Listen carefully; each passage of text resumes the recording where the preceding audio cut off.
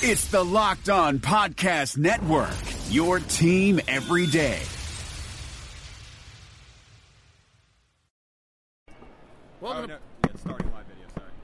to POSTCAST. David Locke along with Ron Boone after the Utah Jazz fall to the Philadelphia 76ers by a final score of 107-86.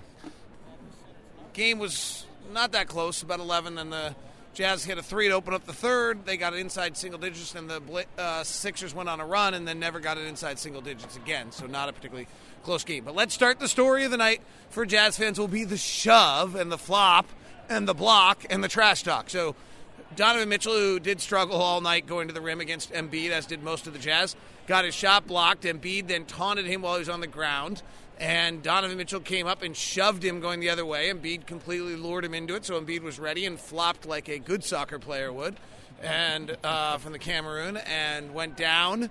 And at first I actually thought Donovan had, really hammered him, and then I saw the replay. So what's your thought on the Donovan Mitchell shove? Don't have a problem with it at all, because it shows that some toughness, first of all, and then he's not going to be, pushed around, and it just shows that he can get an attitude about something. I didn't have a problem with that at all. I did have a problem with the taunting, though. I particularly don't have a problem with it if it's because it was a 13-point game. Yeah. Right? Like, if it's a 1-point game, we probably can discuss whether he lost his cool, but the Jazz weren't going to win that game at that point, so I particularly don't mind it and actually kind of like it in that sense. I totally agree. At first I thought it was a punch, but once I saw it was a push, and then I really got upset with the flop. 6-7-footers, 260 pounds, and that push throws him on the floor. That's just bothers me. Well, the only comment I made about that is he has been youthful, he has been jovial, he has been fun. Joel Embiid, we're speaking of his entire early run of his NBA career. He is also going to be a superstar. And those things have to go away when you're a superstar. There's a responsibility. You're talking about Embiid, yes, right? Yes. He is going to be one of the 10 best players in the NBA. And so at that point, some of the antics have to disappear. I totally, you're saying just grow up and be the man and be the player. Because you're going to be great. Exactly. And start to lead by some examples, because this is a very young basketball team. J.J. Redick is really walked into, I think, something that's going to be special here. But I totally agree with you. Grow up and be a man and be the player that you can be in this league. Yeah, the only thing that's going to prevent the 76ers from going where they think they're going is personalities. Yeah. Does Ben Simmons have the capability to lead? I've heard mixed reports on that, but he's just a kid, so that's unfair. And because Joel Embiid have a chance to mature, and he's just a kid, so who knows? Those are the two questions. There's not a talent question left on either of these two kids. I think they got all the pieces in place. Maybe a backup center, if they can find one. And I know they're not using Okafor, and maybe they're trying to move him. I'm not sure, but I think. You're sure? Yeah, I think that they got pieces in place, and this team can only get better. So the Jazz offensively without Rudy Gobert have been really good until tonight. What was the difference tonight? Well, points in the paint, obviously. Ben Simmons getting to the basket and not having any rim protection. The Jazz gave up 66 points in the paint tonight, and a lot of that was because of Ben Simmons took one shot outside the paint. He's only made 10 field goals all season outside of the paint. Wow, that's one remarkable. of them tonight. And he didn't make it. No, he hooked the one that I gave him credit for, one outside the paint tonight. The little jump hook, push shot, okay, he's something 10 like that. of 29 outside the paint this year. Well, and that's if he's going to be the player that they're comparing him to, that they think that he's Magic Johnson, then he's going to have to learn to develop that little reliable push shot. Magic got to the point where he could make that shot, and I think this kid has a lot of talent. He has a ton of talent. I don't know if I know we had a replay on TV, David, that every last one of his shots was with the right hand. He's a left-hander. Every last one of those shots with the right hand in the paint, around the little jump hooks, layups, was with the right hand.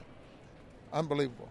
Well, that's a huge discussion of whether or not he's shooting his long-range shots with the wrong hand, Ron. Yeah, that just might be the case then. I mean, that's a huge discussion. Yeah. The 76ers somehow have two number one picks who may be shooting with their wrong hands. Markelle Fultz also.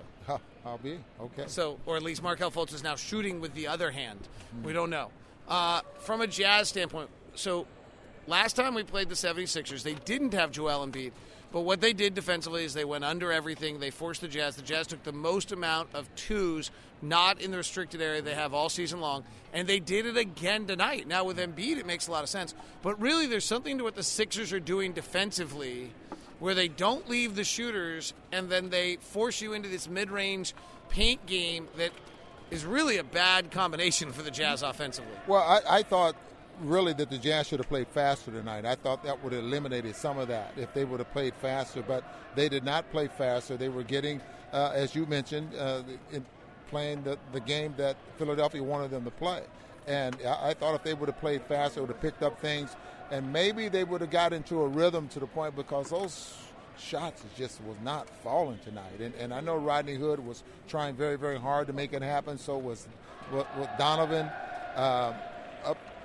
Rubio led them in scoring the first half, but they just – so the defensive scheme for Philadelphia was good, but I thought the Jazz could have played faster. What have you seen out of Royce O'Neal, who got some time on this trip and maybe has a possibility to be working his way into the rotation with some of the struggles some of the other guys are having? Well, he has hustle. I think he's fearless, that's for sure.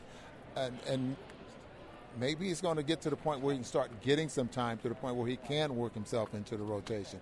He can handle the basketball.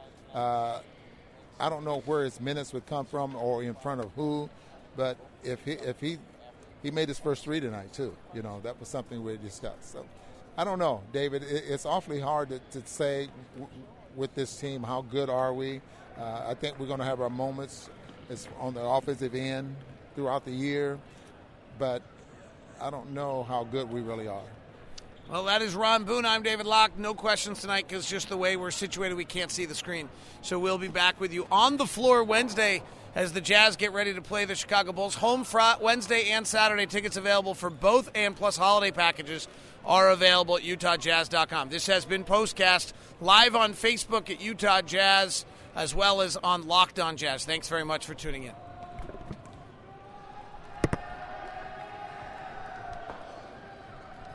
Rejecting the Screen has been retweeted by Kobe, Dame Lillard, and Vince Carter, so it's fair to say you should give it a shot. I'm Noah Kozlov. And I'm Adam Stanko.